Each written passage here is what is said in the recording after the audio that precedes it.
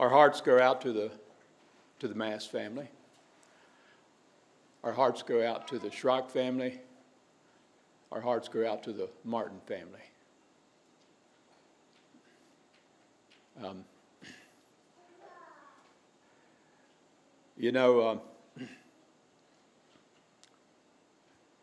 Did you know our lives are writing a legacy?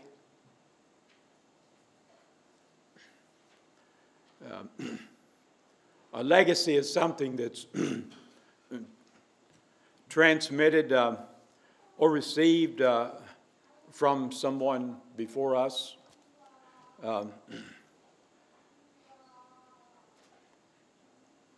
Or from something in the past. We often use the term legacy as he left a legacy or he left a remembrance, something we remember somebody by. We often use it in that way. And so, for those of you that are younger this morning, you realize from the sudden passing of Japheth Schrock that this message is not just talking about old people dying. You understand what I'm saying? So Keith Mast has left a legacy. Young Japheth Schrock has left a legacy. There's things that we remember those two men by.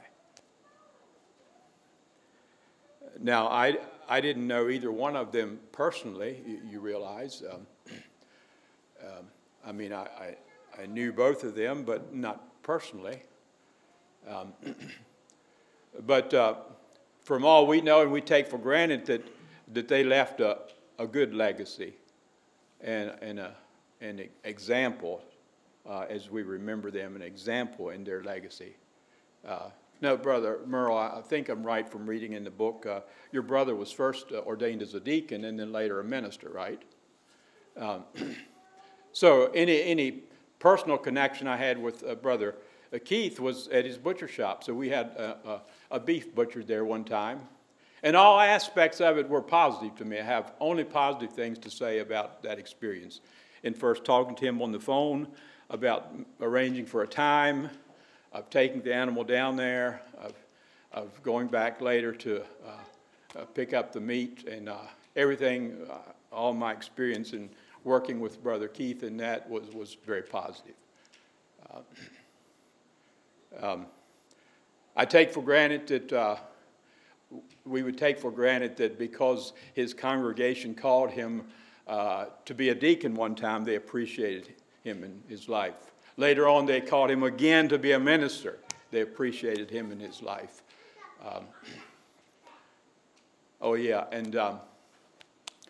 So probably some of you that attended the viewing or the funeral, you may have read a poem written by his daughter.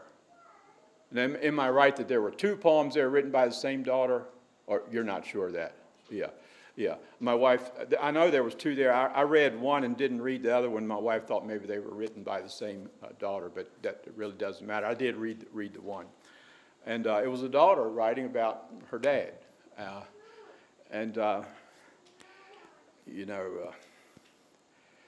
His positive influence on her life, his positive influence, example to the church, his positive influence and example about working with his hands, and so forth and so on. But you see, you and I are writing a legacy today. When we pass on, whether we pass at an older age or a younger age or in between, there will be things that people remember us by. What do you want to be remembered by?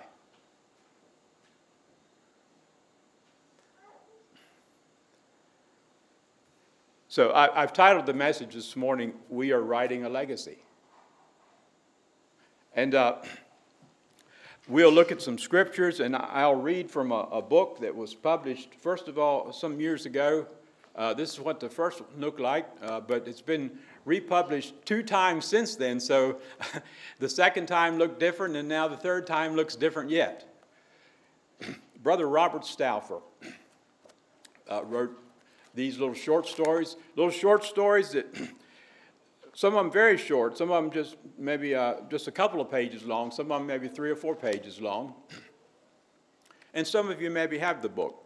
If you don't, I would encourage all of you to get it. I'll take just a moment to explain a little bit about the different publications, about the different publishings of it. But Brother Robert grew up in Lancaster, Pennsylvania. He went into service in northern Ontario. I was up there as a single man, then married and stayed up there. He worked right alongside in northern Ontario with Leon Yoder from up here Gladys. So he's about Leon's age,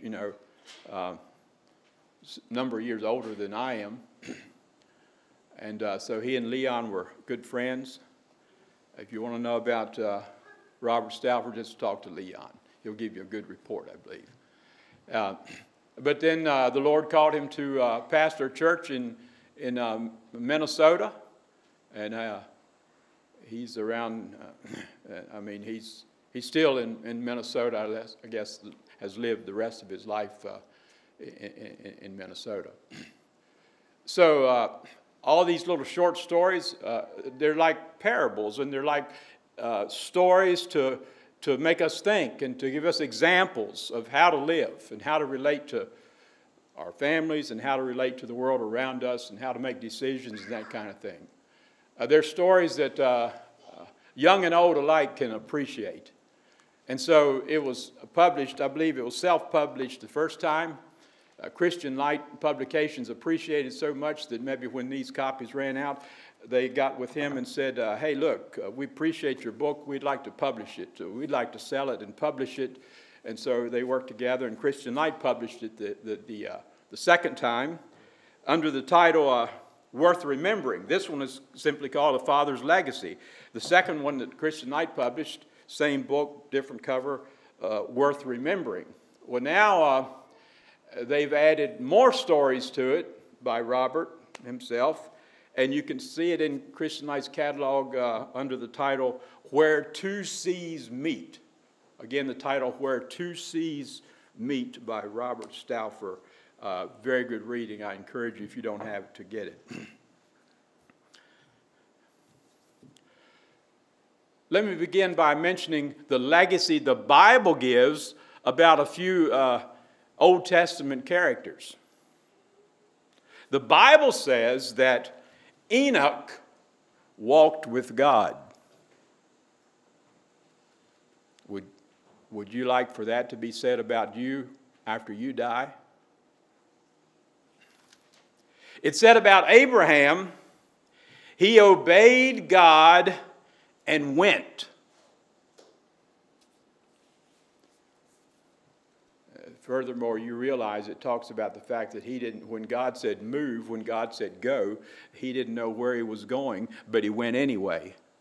He obeyed God. What a legacy for Abraham. About Moses, what was his legacy? The Bible says he was meek above all men. It says he was faithful. What legacy did Noah leave?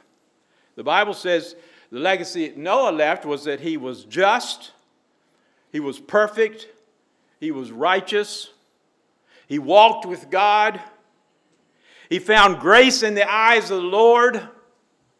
What a legacy. Did I say you're writing a legacy and I'm writing a legacy today as we live? We have already written one. If God gives us breath, we'll keep writing more to our legacy, and we will be remembered one day in a special way when we die. That's just how we do. The legacy of Job. The Bible says he was perfect, he was upright, he turned from evil.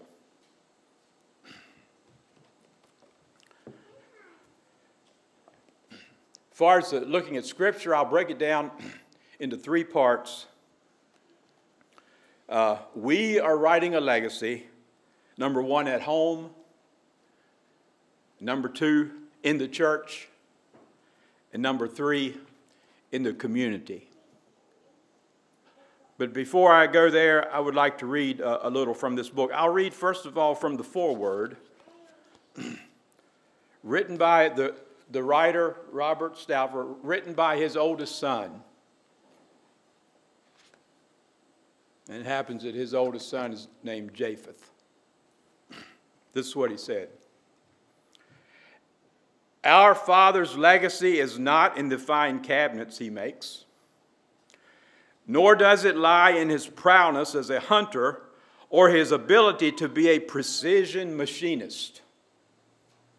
Our father's greatest legacy is his unwavering commitment to our Lord Jesus Christ.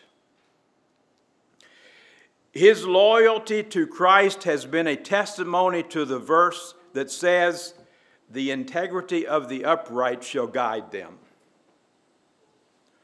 We have been blessed as children to sit under his teaching, to watch him take the normal ebb and flow of daily life and turn those events into character lessons for us children.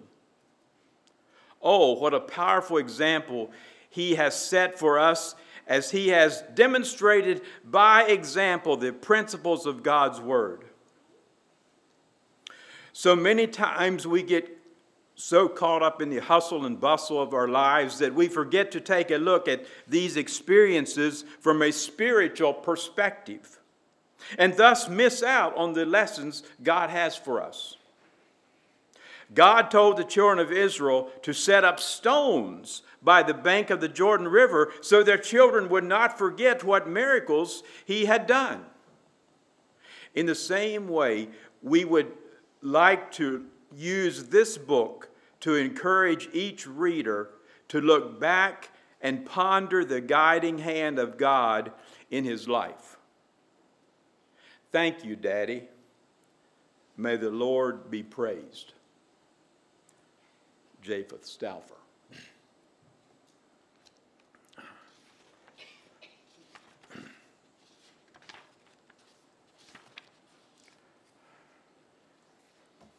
So I would like to read the first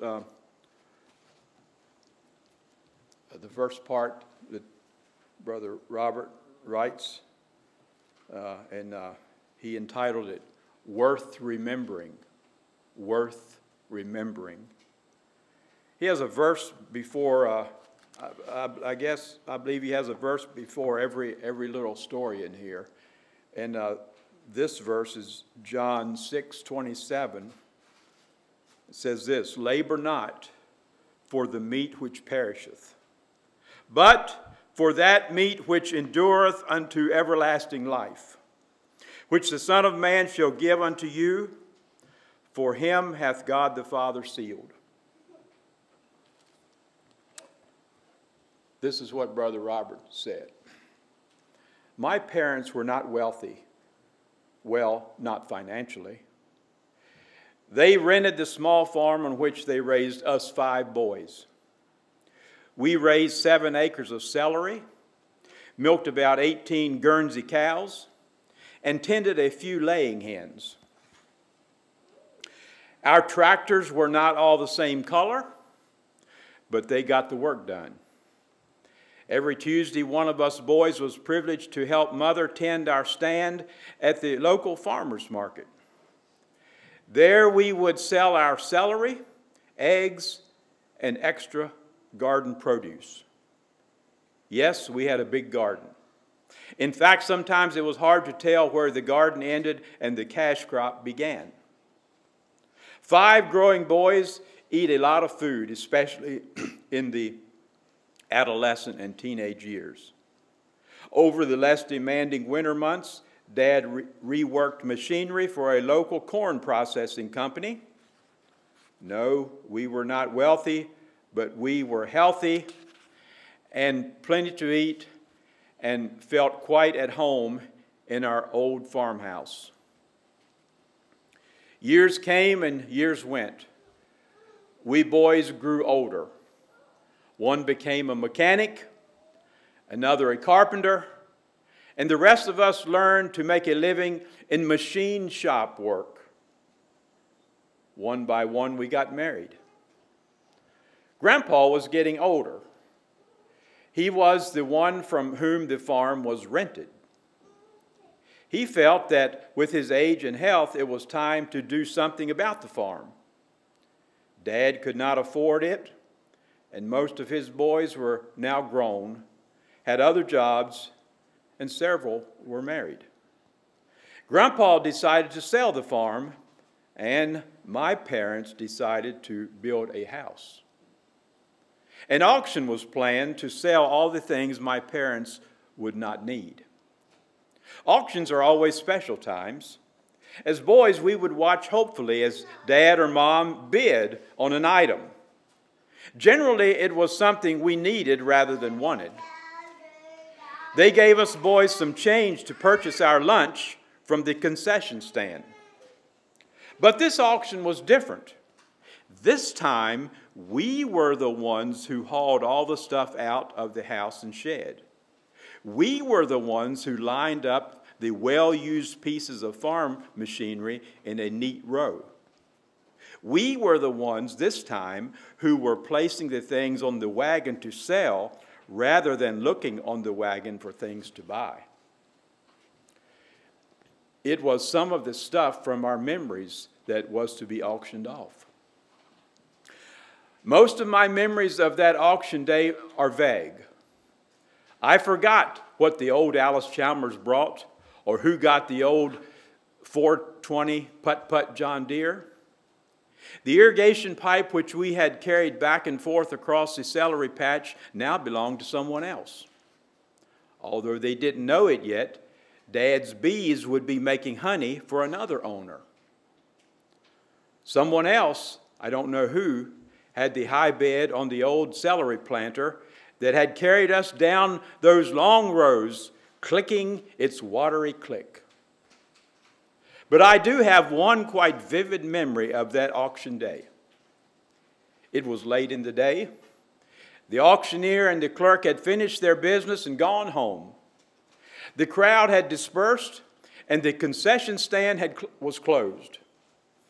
I remember a neighbor talking to Dad. Dad and he had been close friends over the years. They and their boys had worked together, sharing their machinery in putting up hay. I don't remember what this neighbor asked or said. It had something to do with how my parents made out on the sale. What I do remember is Dad's answer. I have been farming all these years, he said. And now that all the bills are paid and all the stuff is sold, I have this amount of dollars left.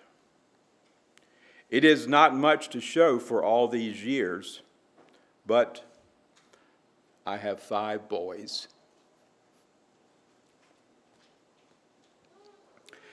Yes, my parents were not wealthy. We never had a new car or tractor. Hand-me-downs were common, and we boys didn't complain too often. Eating out was rare, as were expenditures for entertainment. Dad, however, did take time to shoot some basketball with us before we went in for supper. I recall winter evenings playing peggotty. Dad was hard to beat. He took us boys hunting and fishing on occasion. When the church doors were open, we were there. And Dad showed by example the importance of reverence in and out of church. Our parents taught us by example the Christian graces of hospitality, kindness, and servanthood. We boys sometimes thought Dad took too seriously those verses about not sparing the rod and thus spoiling the child. He did not provoke us to wrath by inconsistent discipline. We were taught that God sees us even when Dad or Mother were not around. So it was on that auction evening that it became quite clear to me that my father had not been out to make every dollar he could. He was not out hastening to get rich or trying to pile up earthly possessions or prestige. He had higher priorities. He had his 5 boys, and that is worth remembering.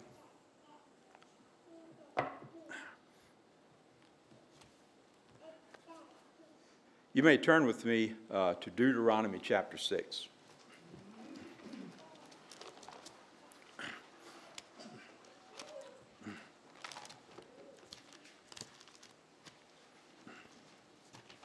Deuteronomy in chapter 6.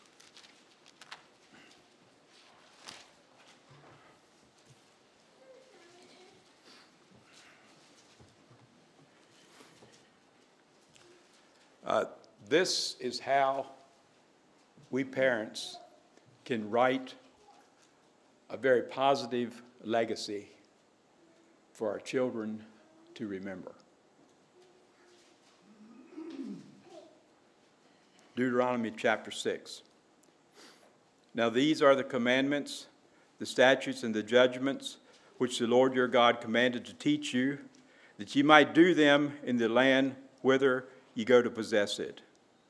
That thou mightest fear the Lord thy God, to keep all his statutes and his commandments, which I command thee, thou and thy son, and thy son's sons, all the days of thy life, and that thy days may be prolonged.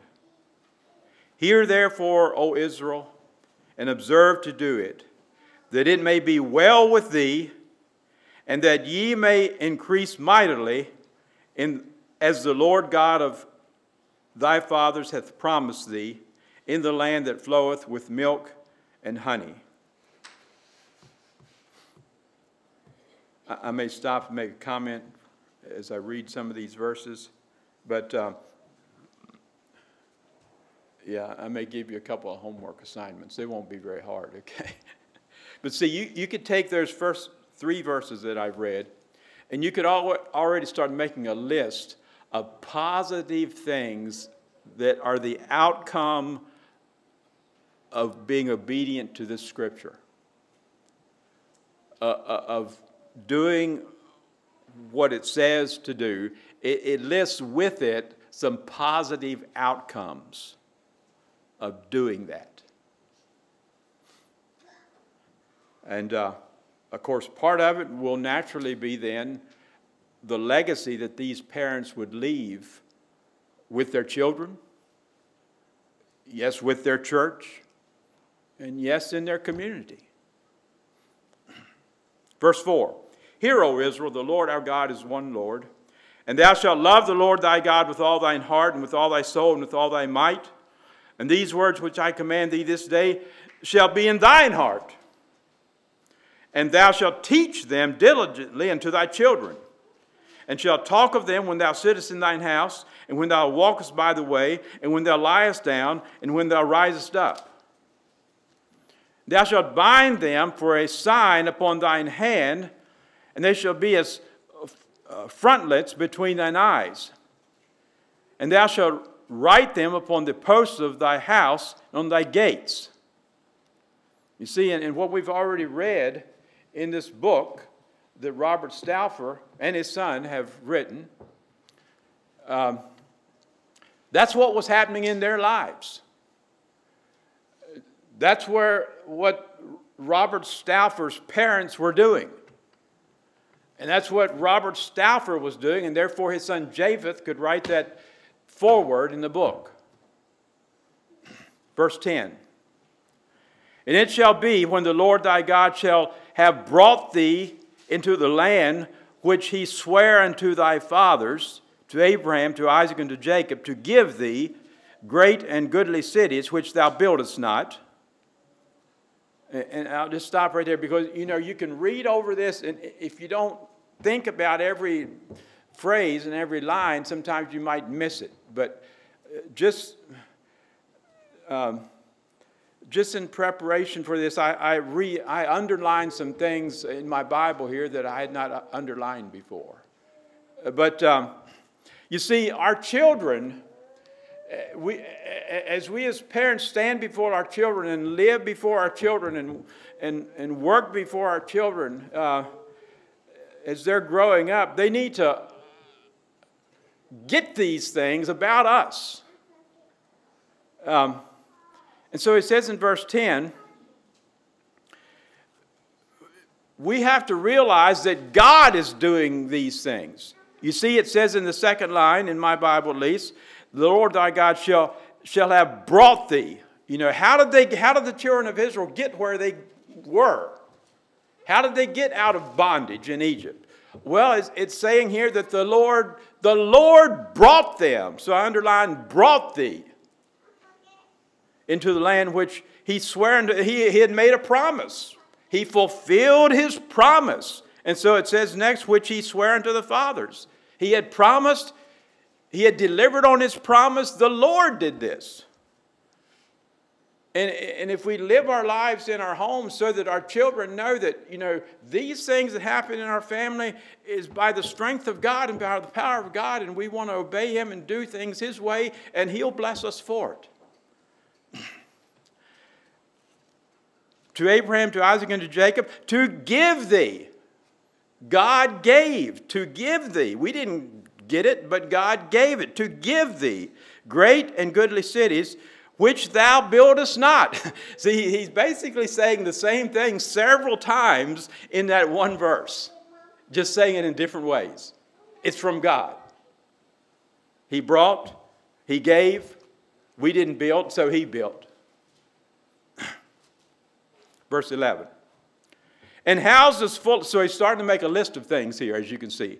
He starts that list in the end of verse 10, and he continues in verse 11. A list of things here. Goodly cities which thou buildest not, and houses full of good things which thou fillest not, and wells digged which thou diggest not. You know, you can't live without water. Your cows can't live without water. Your chickens can't live without water. Water is so important. And so water is mentioned here as a great, great gift from God. And wells digged which thou diggest not. Vineyards and olive trees which thou plantest not. When thou shalt have eaten and be full, then beware lest thou forget the Lord which brought thee out of the land of Egypt from the house of bondage. In other words,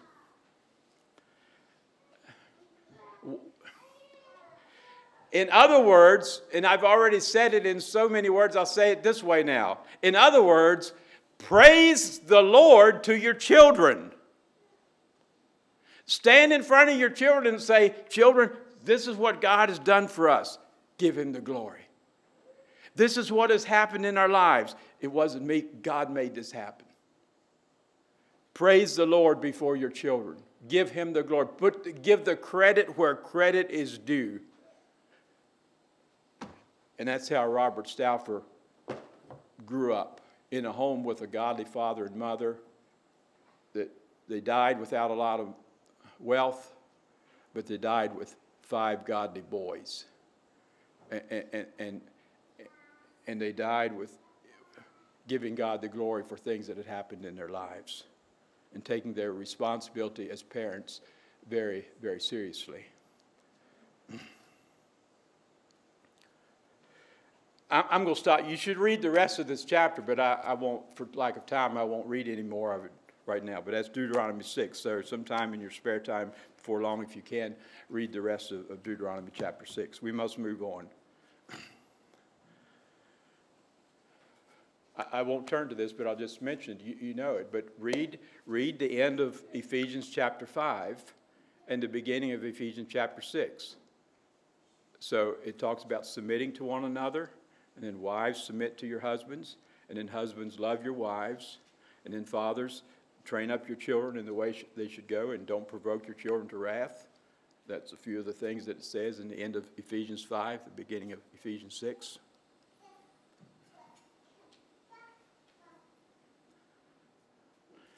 And then you'll be writing a good legacy. Yes, you will. Young people, God has gotten our attention by, the way he got it yesterday in the passing of this young man in Idaho. What was the legacy that Jesus as a young person, Jesus as a young man, what was his legacy? What does the Bible say about his example? What does the Bible say about his legacy that he left as a young person? Well, it says in Luke 2, verses 51 and 52, Jesus was subject to his parents. I'm putting it in my own words. And he increased in favor with God and with man. That's the legacy Jesus left as a youngster, as a young man, maybe as a teenager. He was subject to his parents. In other words, he was obedient to his parents, and he increased in favor with both God and man.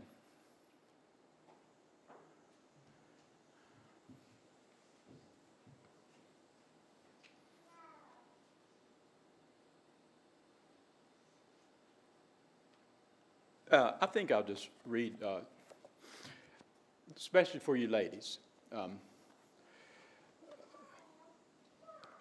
You're such an important part in the home. Yes, God has placed an order with men, the head of the wife and the head of the family, and the wife is right there. That we get married, and the Bible says we're one, and we work together in such a wonderful way God has planned. But this is a little part that Brother Stauffer wrote here about wives being keepers at home. And he wrote this in poetic form. Most of his stories, of course, are not written in poetic form, but he wrote this poem one time for his wife, about his wife, and I think I'll read it for the sake of you wives and mothers this morning. So he entitled it, "My Wife is a Keeper at Home." Titus 2, verses 3 to 5. The aged women likewise, that they be in behavior as becoming holiness, not false accusers, not given to much wine, teachers of good things, that they may teach the young women to be sober, to love their husbands, to love their children, to be discreet, chaste, keepers at home, good, obedient to their own husbands, that the word of God be not blasphemed. Now, this is what Brother Stauffer wrote. Who can find a virtuous woman, he said, through the pages of Scripture of old? For she is more precious than gold or fine gems, for she is a keeper at home. My heart, as her husband, trusts safely in her. No thought of her being untrue. Her eyes and affections are for me alone. My wife is a keeper at home. She bore me 4 children, 2 boys and 2 girls, through teething and diapers and pain. The long, wakeful nights were taken with love, for she is a keeper at home. She rises while night prepares meat for our clan. Her fingers no idleness know. The wet shoe-fly pies and fresh homemade bread mark her as a keeper at home. When I leave the door ere a long, busy day, her kind words are fresh in my mind. The note in the lunchbox, the promise of prayer, tell she is a keeper at home. Her daughters observe her loving submission as she follows God and her man. Her delight in her role, their words do reveal, their mom is a keeper at home. Our checkbook is safe when she goes to the store. She spends not our money in vain. She makes a good deal, then wants to return, for she is a keeper at home. the fads and the fashions the trendy do seek, to follow the whims of the time, to her are not lasting, just vanity passing, not for the keeper at home. Our children in turn may be parents someday, teaching holiness, meekness, and love. Their character and lives will not surprise their mom was a keeper at home. The world's cheap allurements thrown at men hold little attraction for me, 'cause I'm ravished with love for the woman God gave. I love my keeper at home.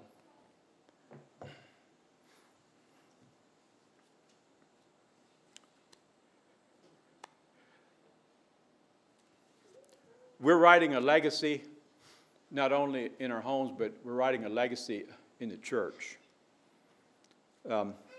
In our relationships and what we do in the church and our relationships with one another. Let's turn to Acts chapter 9. Acts chapter 9.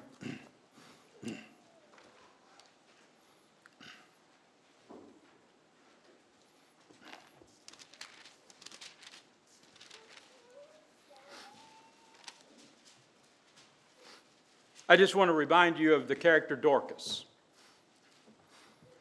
The legacy that Dorcas left in that early New Testament church.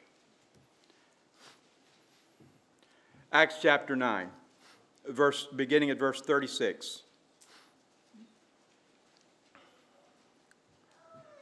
Now there was at Joppa a certain disciple named Tabitha, which by interpretation is called Dorcas. This woman was full of good works and alms deeds which she did. And you see, there it speaks of her right there in that first verse. You know, that's a legacy that she was known by. And when she passed on, that's a legacy she left.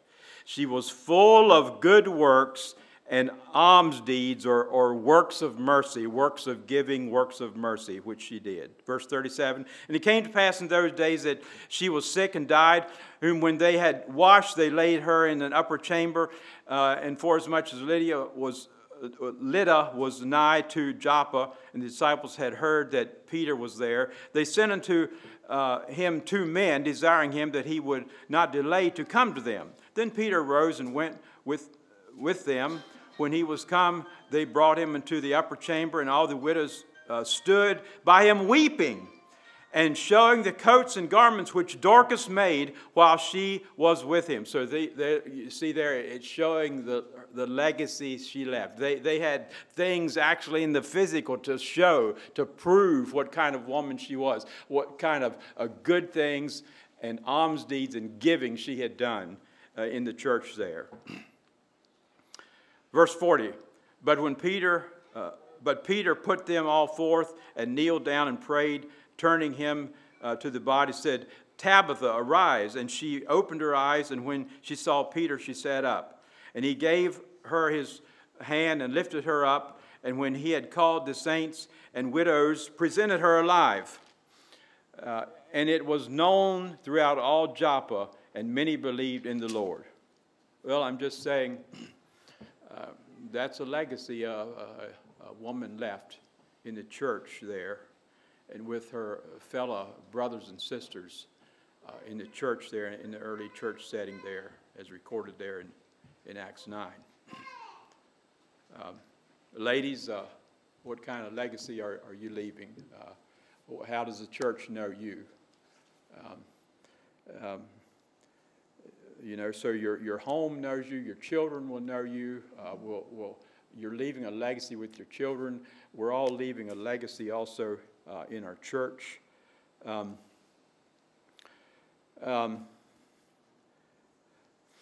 Maybe I'll just tell you about a couple of things here without turning to them.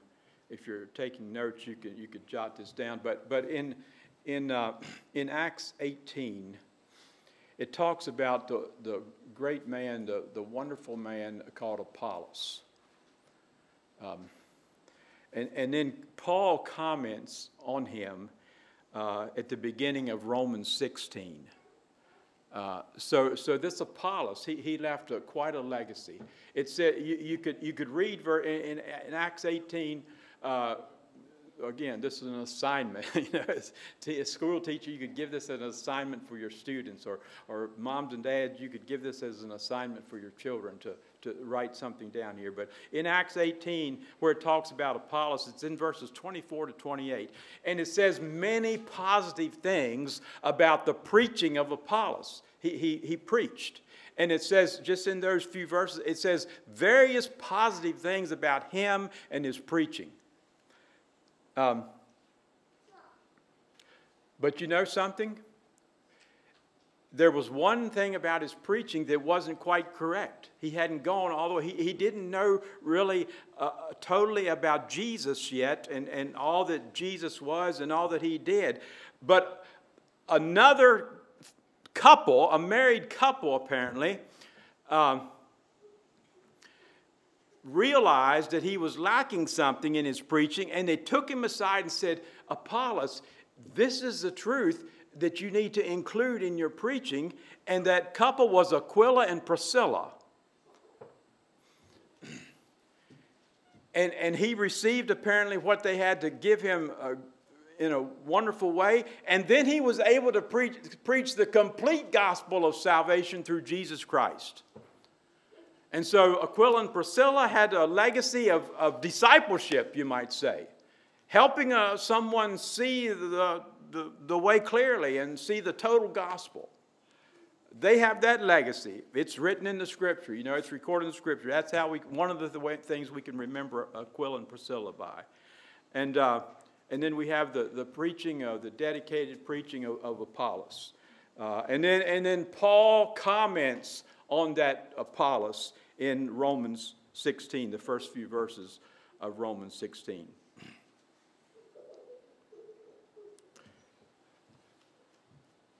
Let's look at just a few verses then, the fact that we are leaving a legacy in the community. We are leaving a legacy in the community. If you'll turn to Colossians chapter 4.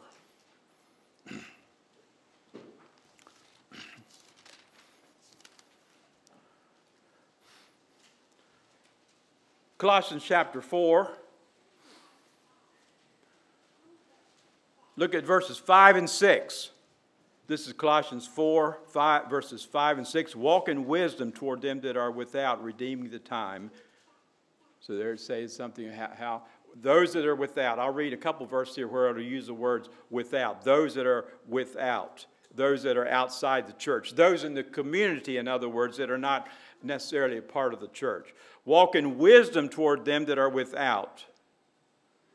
Make sure you have a good relationship with the neighbors that are not part of the church community. Verse 6, let your speech be always with grace, seasoned with salt, that ye may know how ye ought to answer every man. You know, when we pass on, what will our legacy be in the community? You see, we know each other in the church, but, you know, what will the community say about us? Did we relate to them like we should and treat them in the way we should? Just turn over a few pages to 1 Thessalonians 4. 1 Thessalonians 4. Verse 11 and 12. This is 1 Thessalonians 4, verse 11 and 12. And that ye study to be quiet and to do your own business and to work with your own hands as we commanded you. So does our community, the people, our neighbors, do they know us as that kind of person? To study to be quiet, and to do your own business, and to work with your own hands. And verse 12, that ye may walk honestly toward them that are without, and that ye may have lack of nothing. That you might have an honest report toward the people in the community around us, those that are without. Okay? You could look at other scriptures, of course, and I'll stop there. But there are other scriptures about how we should relate to the people around us and the legacy we should live when we're remembered from the community. So I think I'll just close by reading the very last little section in this book. It's how the book ends. And it's about an old man in northern Ontario of years ago and the legacy he left. And you have to ask yourself the question, did he leave a legacy that is eternal, or did he leave a legacy that he's simply remembered by? Is it positive? Is it negative? Will it have any eternal effect? I think you will understand. So this last little portion, the last story, he entitled it, "What Kind of Legacy?" 1 Timothy 6 and 7.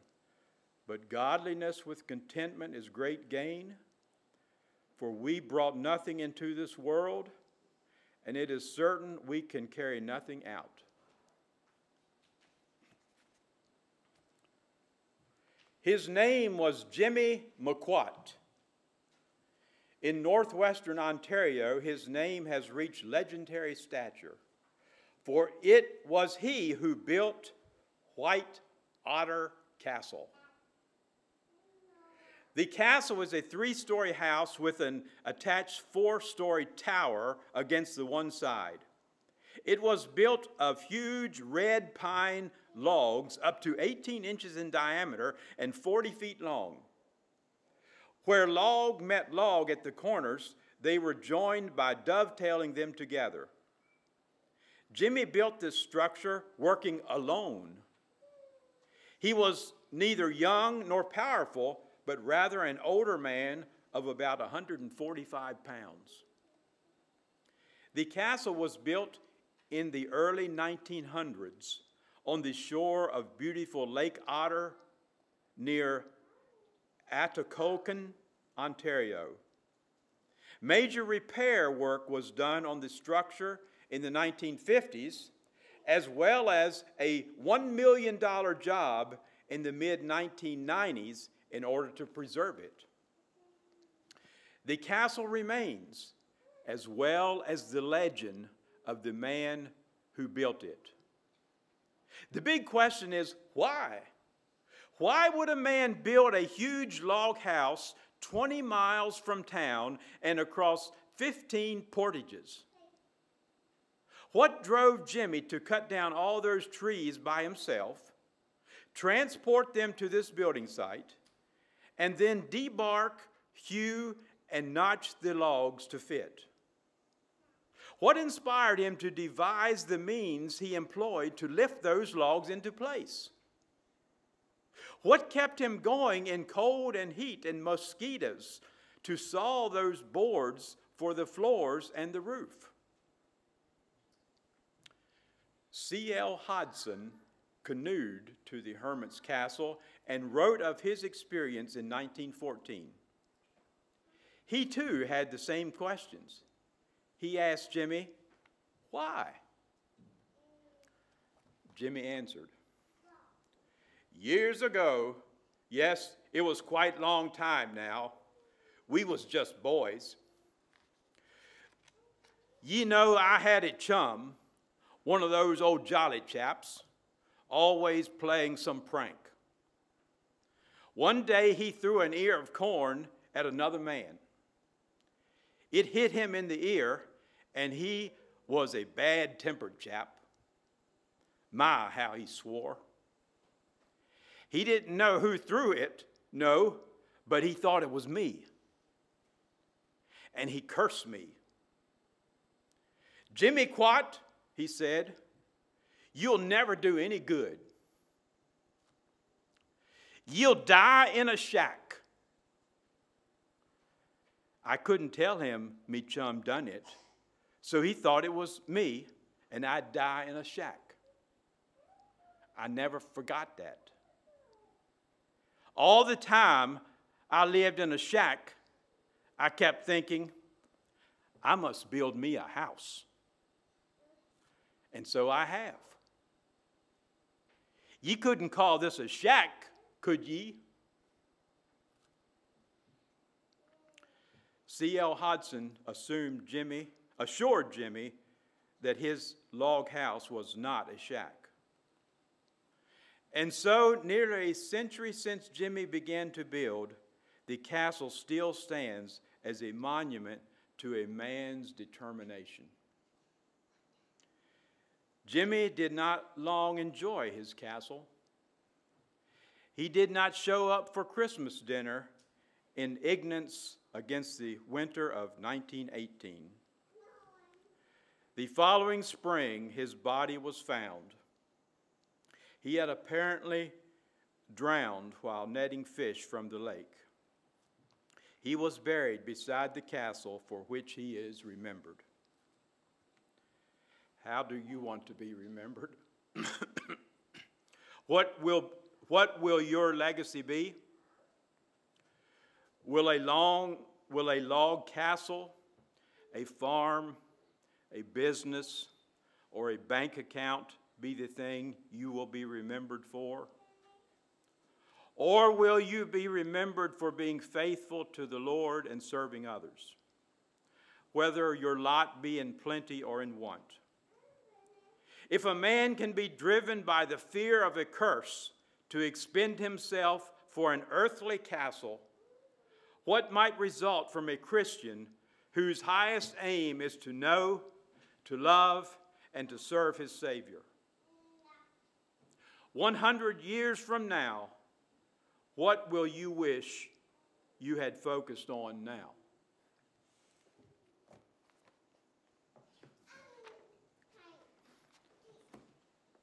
The song leader will lead us in number 351. Number 351.